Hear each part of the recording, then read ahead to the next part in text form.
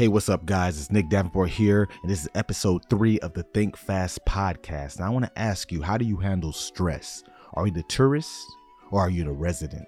Now, when we talk about stress, a lot of times people just see it as this one-size-fits-all worrisome process, but it's actually there to help us be alert and ready for action. We've all heard the term fight or flight. When we're presented with a stressor, we go into this mode that our body actually physically changes by increasing heart rate, by increasing our blood flow, our muscle constriction, the ability to move faster, be stronger in that moment to handle business, but also to get away if need be and keep going. It provides us energy so we don't stop in that time of danger, that weak moment. But the thing is, in modern times, that was a survival mechanism that kept us going. But now there's not as much imminent dangers. So it goes back to, how do we allocate stress? Do we understand what we're actually stressing about? There's two forms we talk about. There's eustress and there's distress. Now, distress is what we typically think about when we think about the stress response. These are things that worry us: rush hour traffic, a bad day at work, a date going wrong, us not getting enough pay.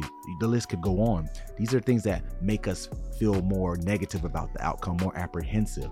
Now, on the other side of that spectrum, it's eustress. Now, eustress is still stress, but the outcome is more productive. It gives you more confidence, more motivation. For example, if you get a new job or a new position at work, you get increased pay.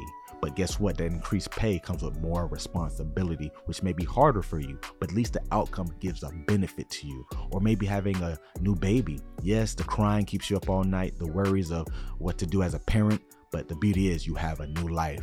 Now, eustress and distress are both needed, but it's about the dosage. Distress can help you actually overcome with adversity, and eustress helps you get more motivated when things may not go your way.